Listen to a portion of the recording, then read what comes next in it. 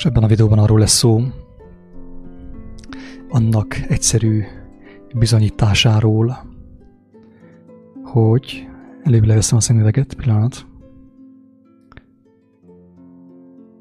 Annak bizonyításáról, hogy a valódi lelkiség testben is megnyilvánul.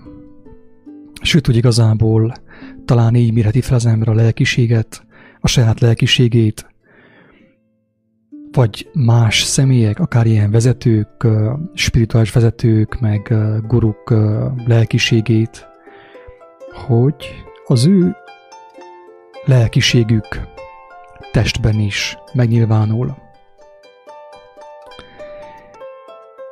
Én most fel fogom olvasni a mai kiírást, mai egyik rövidke kiírást, és azt majd röviden és tömören elmagyarázom azok számára, akiket érdekel nyilván. Valakit nem érdekel, semmi gond. Felteszem a szemüveget, és bele is kezdek a magyarázatba. Egész pontosan a felolvasásba egyelőre. Nagyon rövidke, úgyhogy szerintem bárki türelmesen végig tudja hallgatni ezt.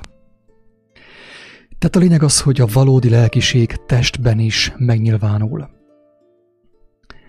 Amíg testben van az ember, az ő lelkiségének igenis fontos testet öltenie.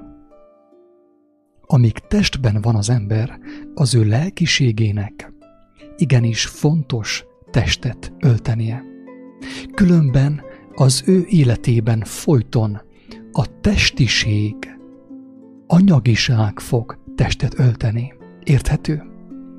Hogyha nem a lelkiséget ölt testet, akkor teljesen biztos, hogy a testiséget, az anyagiságot, az anyagiasságot fog testet ölteni.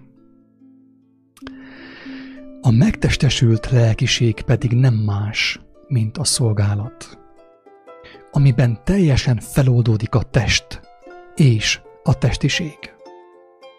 Ekképp válhat teljesen lelkivé a lélek, az ember. Ennek útját nyilván az Úr, Jézus Krisztus tökéletesen bemutatta, és bárki megismerheti kereszténység és vallásmentesen a 4 evangéliumból. Bizony nagy dolog számomra, hogy elmondhatom mindezt, de még nagyobb dolog megcselekedni, benne létezni ebben az állapotban, ebben a feloldódásban, ebben a feloldozásban. És most akkor ezt a rövidke kiírást felolvasom lassabban és elmagyarázva azok számára, akiket érdekel nyilván ez a dolog.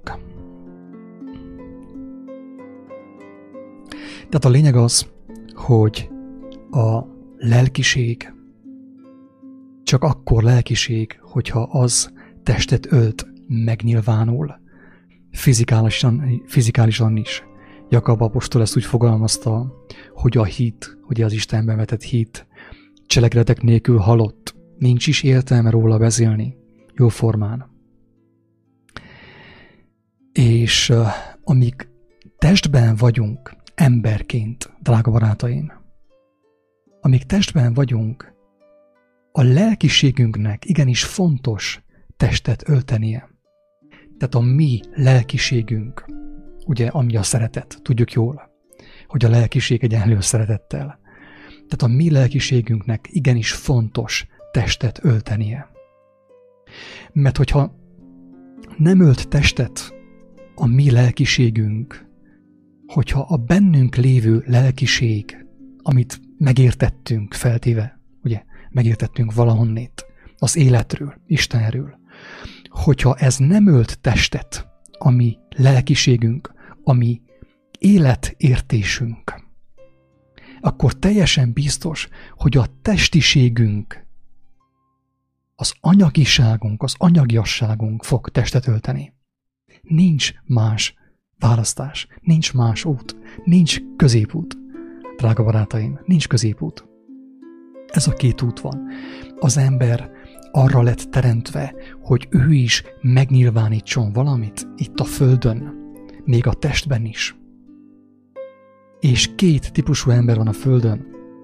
Egyik, amelyik vágyik arra, hogy a lelkiséget nyilvánítsa meg, az életet nyilvánítsa meg. A másik az, amelyik a testiséget nyilvánítja meg folyamatosan, az anyagiságot, anyagiasságot. Hogyha az ember lelki, azt hiszi magáról, hogy lelki, annak legfőbb bizonyítéka, hogy ő nem tudja nem megnyilvánítani az ő lelkiségét, az ő Istentől vett lelkiségét. És hogyha valaki nem nyilvánítja azt meg, teljesen biztos, hogy automatikusan kezdi megnyilvánítani a testségét, a testiségét, az anyagiságát, avagy anyagiasságát.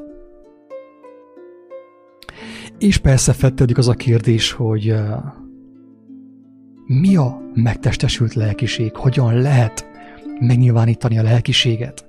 Mit jelent egyáltalán megnyilvánítani a lelkiséget?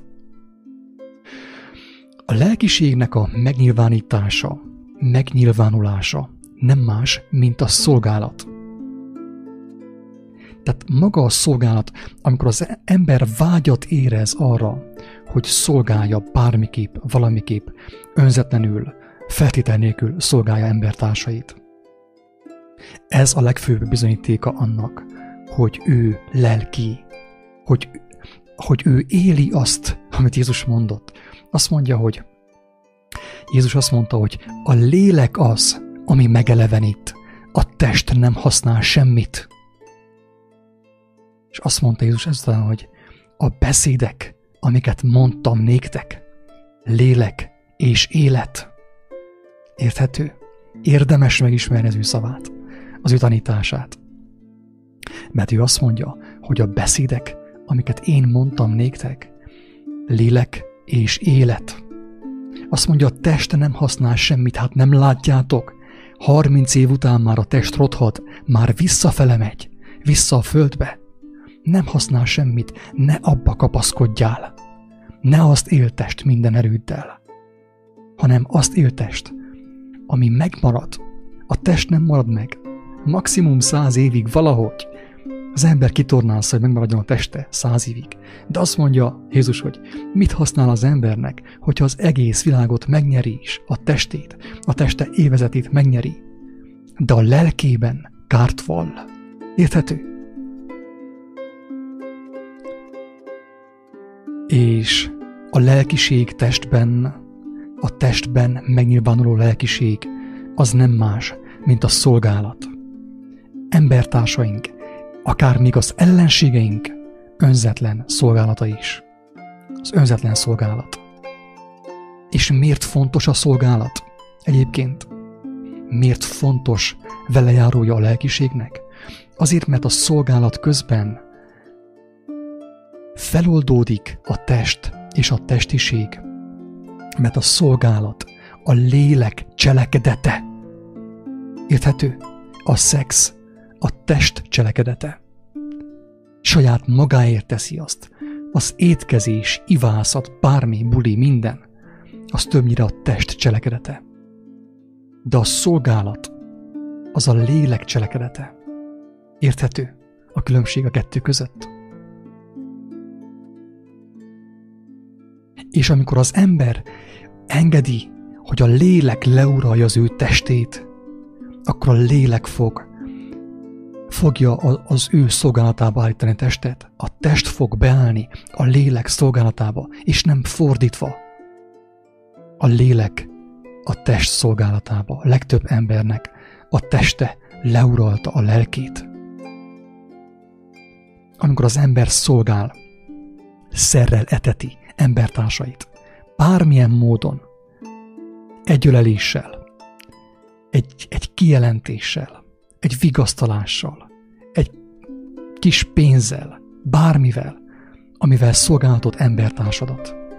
Az a léleknek a cselekedete, főképp, hogyha a lélekből jött, és nem szisztematikusan programból, vallási programból, mint ahogy szokott jönni Mikuláskor és karácsonykor.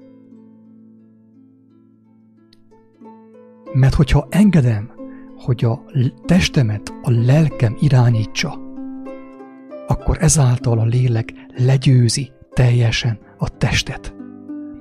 A testem az önző testem, a kívánságokkal tele gyarló testem feloldódik a lélek cselekedetében, a szolgálatban.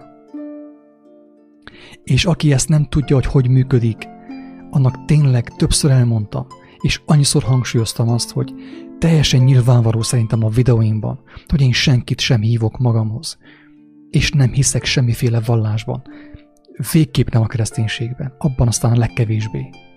Mert ott a legintenzívebb a képmutatás sajnos. Isten könyörüljön mindannyiunkon, rajtuk is, rajtam is, mindenkin. Mutassa meg számukra, hogy miről szól a kereszténység, a keresztény mozgalmak.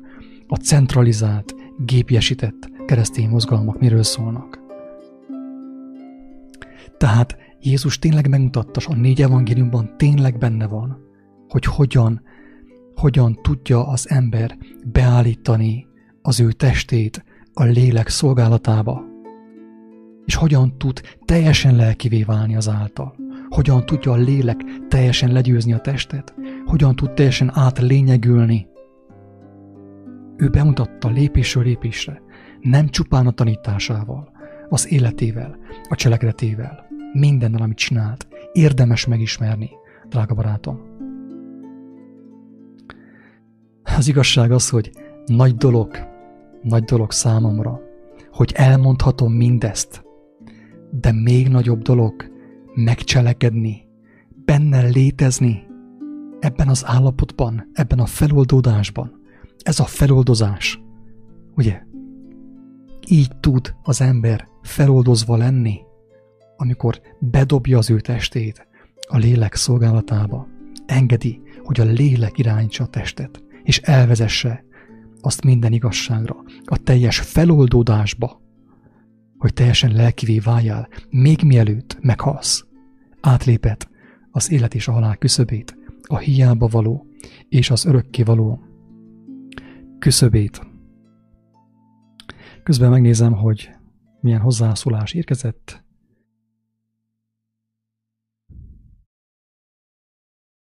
Igen, azt mondja, idézi Jézustól Tomás nagy, hogy mert aki innotok át egy pohár vizet az én nevemben, mivel hogy a Krisztuséi vagytok, bizony mondom néktek, el nem veszti az ő jutalmát. Drága barátom, ha nem tudod, hogy indulj el ezen az úton, tudjál arról, hogy ezen az úton úgy lehet elindulni, hogyha az ember beledobja magát valamiképp a szolgálatba. Mert szolgálat teljesítés közben nagyon sok minden még a felszínre jön, nagyon sok igazság még kiderül, nagyon sok megértés jön szolgálat közben. Tehát az átlényegülésnek a legfontosabb eszköze a szolgálat. Jézus azért mondta, hogy az én eledelem az én táplálékom az, hogy cselekedjem annak akaratát, aki engemet elküldött, és az ő dolgait elvégezzem, mert aközben oldódott fel az ő testisége is. Ő megmutatta, hogy nekem, testi embernek, hogyan tud teljesen feloldódni a testiségem, hogyan tudok teljesen lelkivé válni, még mielőtt végleg behunynám a szemeimet. Más kérdés nincsen, ez egy ilyen rövid hanganyag volt, rövid felvétel volt. Őszintén bízom benne, hogy annak ellenére, hogy rövid volt, tartalmas volt. Én még itt a képernyőn megmutatom azt, hogy ha valaki szeretné iratkozni ezekre a videókra, ezekre a közvetítésekre, hol teheti meg? Itt van ne? Tehát egyik oldal, ahol szoktam elmékedni, vagyis közvetíteni az elmékedéseimet, facebook.com/egy-kiáltószó. Másik www.youtube.com/kiáltószó. twitter.com/kiáltószó. twitch.tv/kiáltószó. Tehát aki szeretne értesítést kapni arról, hogy élőben vagyok, hogy még élek, és meg is nyilvánulok, az a személy ezeken a helyeken tud feliratkozni. A YouTube-on nyilván az úgy történik, hogy van egy olyan gombocska minden videó alatt, hogy subscribe angolul, vagy pedig magyarul feliratkozás, és mellette van a kis csengő, a kis harang, és azzal lehet értesítést rendelni a legújabb videókról. Ugyanis a legtöbb videót én élőben közvetítem, nem gyártom le előre, hanem élőben, amikor jön a gondolat, és van időm, lehetőségem, akkor én élőben közvetítem, és ekképp ugye a beszélgetés, az elmékedés interaktívá is válhat azáltal, hogy valaki hozzászól, valakinek van egy jó kérdése, jó megjegyzése. És így módon meg tud történni az, hogy együtt is tudunk épülni az igazság, az élet útján. Röviden ennyit ebben a videóban. Hamarosan visszajövök a következő videóval, ami körülbelül arról fog szólni, meg is nézem, miről fog szólni. Következő videó, az is egy mai kiírás. Arról fog szólni, igen, hogy mi a megtévesztés legkifinomultabb technikája. És szerintem, aki azt megérti, azt is látni fogja, hogy az emberek hogy vannak megtévesztve, és hogyan lehet kijönni a megtévesztettségből. Úgyhogy a mielőbbi viszontlátásra. Szevasztok, minden jót mindenkinek, sziasztok!